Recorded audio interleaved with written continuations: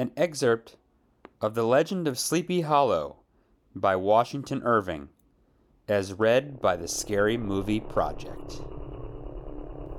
All the stories of ghosts and goblins that he had heard in the afternoon now came crowding around his recollection. The night grew darker and darker. The stars seemed to sink deeper in the sky, and driving clouds occasionally hid them from his sight. He had never felt so lonely and dismal. He was, moreover, approaching the very place where many of the scenes of the ghost stories had been laid. In the center of the road stood an enormous tulip tree, which towered like a giant over the above trees of the neighborhood, and formed a kind of landmark. Its limbs were gnarled and fantastic, large enough to form trunks for ordinary trees, twisting down almost to the earth, and rising again into the air. It was connected with the tragical story of the unfortunate Andre, who had been taken prisoner hard by, and was universally known by the name of Major Andre's Tree. The common people regarded it with a mixture of respect and superstition, partly out of sympathy for the fate of its ill-starred namesake, and partly from the tales of strange sights and doleful lamentations told concerning it. As Ichabod approached this fearful tree, he began to whistle. He thought his whistle was answered. It was but a blast sweeping sharply through the dry branches. As he approached a little nearer, he thought he saw something white, hanging in the midst of the tree. He paused and ceased whistling, but on looking more narrowly, perceived that it was a place where the tree had been scathed by lightning, and the white wood laid bare. Suddenly, he heard a groan. His teeth chattered, and his knees smote against the saddle. It was but the rubbing of one huge bough upon another, as they were swayed about by the breeze. He passed the tree in safety, but new perils lay before him. About 200 yards from the tree, a small brook crossed the road and ran into a marshy and thickly wooded glen, known by the name of Wiley's Swamp. A few rough logs, laid side by side, served for a bridge over the stream. On that side of the road where the brook entered the wood, a group of oaks and chestnuts, matted thick with wild grapevines, threw a cavernous gloom over it. To pass this bridge was the severest trial. It was at this identical spot that the unfortunate Andre was captured, and under the covert of these chestnuts and vines were the sturdy yeomen concealed who surprised him. This has ever since been considered a haunted stream, and fearful are the feelings of the schoolboy who had to pass it alone after dark. As he approached the stream, his heart began to thump. He summoned up, however, all his resolution and gave his horse half a score of kicks in the ribs, and attempted to dash briskly across the bridge. But instead of starting forward, his perverse old animal made a lateral movement and ran broadside against the fence. Ichabod, whose fears increased with the delay, jerked the reins on the other side and kicked lustily with a contrary foot. It was all in vain. His steed started, it is true, but it was only to plunge to the opposite side of the road into a thicket of brambles and alder bushes.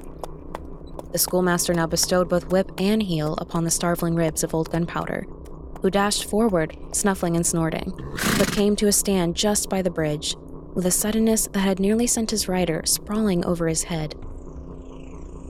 Just at this moment, a plashy tramp by the side of the bridge caught the sensitive ear of Ichabod. In the dark shadow of the grove, on the margin of the brook, he beheld something huge, misshapen, black and towering. It stirred not, but seemed gathered up in the gloom, like some gigantic monster, ready to spring upon the traveler. The hair of the affrighted pedagogue rose upon his head with terror. What was to be done? To turn and fly was now too late, and besides, what chance was there of escaping ghost or goblin, if such it was, which could ride upon the wings of the wind? Summoning up, therefore, a show of courage, he demanded in stammering accents, "Who are you?" He received no reply. He repeated his demand in a still more agitated voice. Still there was no answer. Once more he cudgeled the sides of the inflexible Gunpowder, and, shutting his eyes, broke forth with involuntary fervor into a psalm tune. Just then the shadowy object of alarm put itself in motion, and, with a scramble and a bound, stood at once in the middle of the road. Though the night was dark and dismal, yet the form of the unknown might now in some degree be ascertained. He made no offer of molestation or sociability, but kept aloof on one side of the road, jogging along the blind side of the old Gunpowder, who had now got over his fright and waywardness. Ichabod, who had no relish for this strange midnight companion, and bethought himself of the adventure of Brom-Bones with the galloping Hessian, now quickened his steed in hopes of leaving him behind.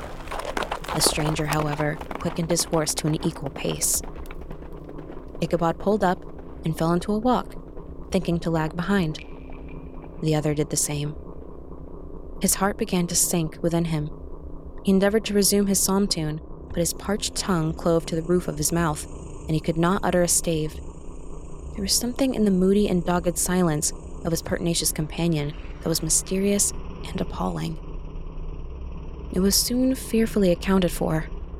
On mounting a rising ground, which brought the figure of his fellow traveler in relief against the sky, gigantic in height and muffled in a cloak, Ichabod was horror-struck on perceiving that he was headless. But his horror was still more increased on observing that the head, which should have rested on his shoulders, was carried before him on the pommel of his saddle. His terror rose to desperation. He rained a shower of kicks and blows upon Gunpowder, hoping by a sudden movement to give his companion the slip. But the spectre started full jump with him.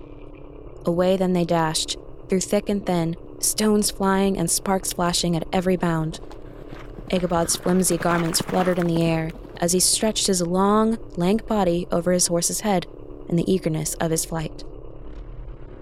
They had now reached the road which turns off to Sleepy Hollow, but Gunpowder, who seemed possessed with a demon, instead of keeping up it, made an opposite turn and plunged headlong downhill to the left.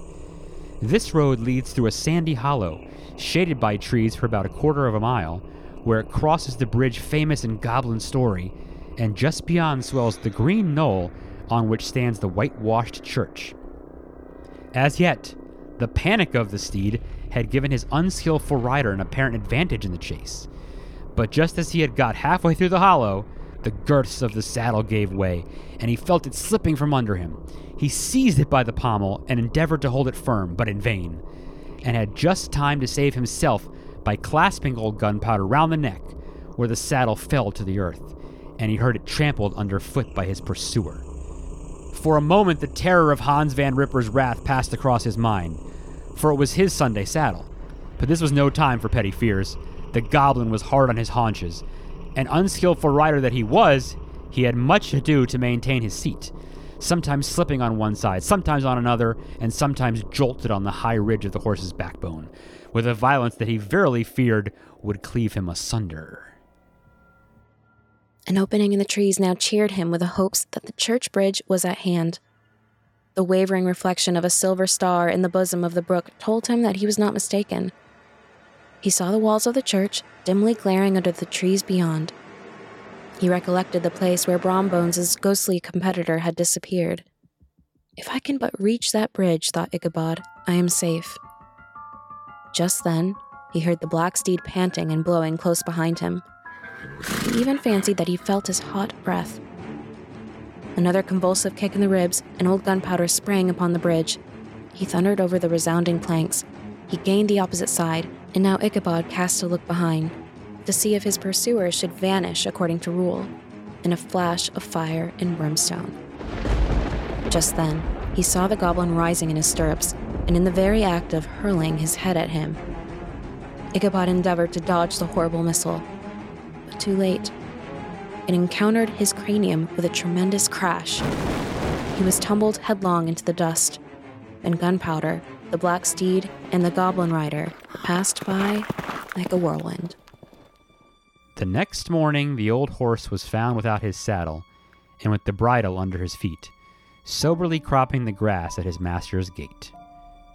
Ichabod did not make his appearance at breakfast. Dinner hour came, but no Ichabod. The boys assembled at the schoolhouse and strolled idly about the banks of the brook, but no schoolmaster. Hans Van Ripper now began to feel some uneasiness about the fate of poor Ichabod and his saddle. An inquiry was set on foot and after diligent investigation, they came upon his traces. In one part of the road leading to the church was found the saddle trampled in the dirt, the tracks of horses' hooves deeply dented in the road, and evidently at furious speed, were traced to the bridge. Beyond which, on the bank of a broad part of the brook, where the water ran deep and black, was found the hat of the unfortunate Ichabod, and close beside it, a shattered pumpkin.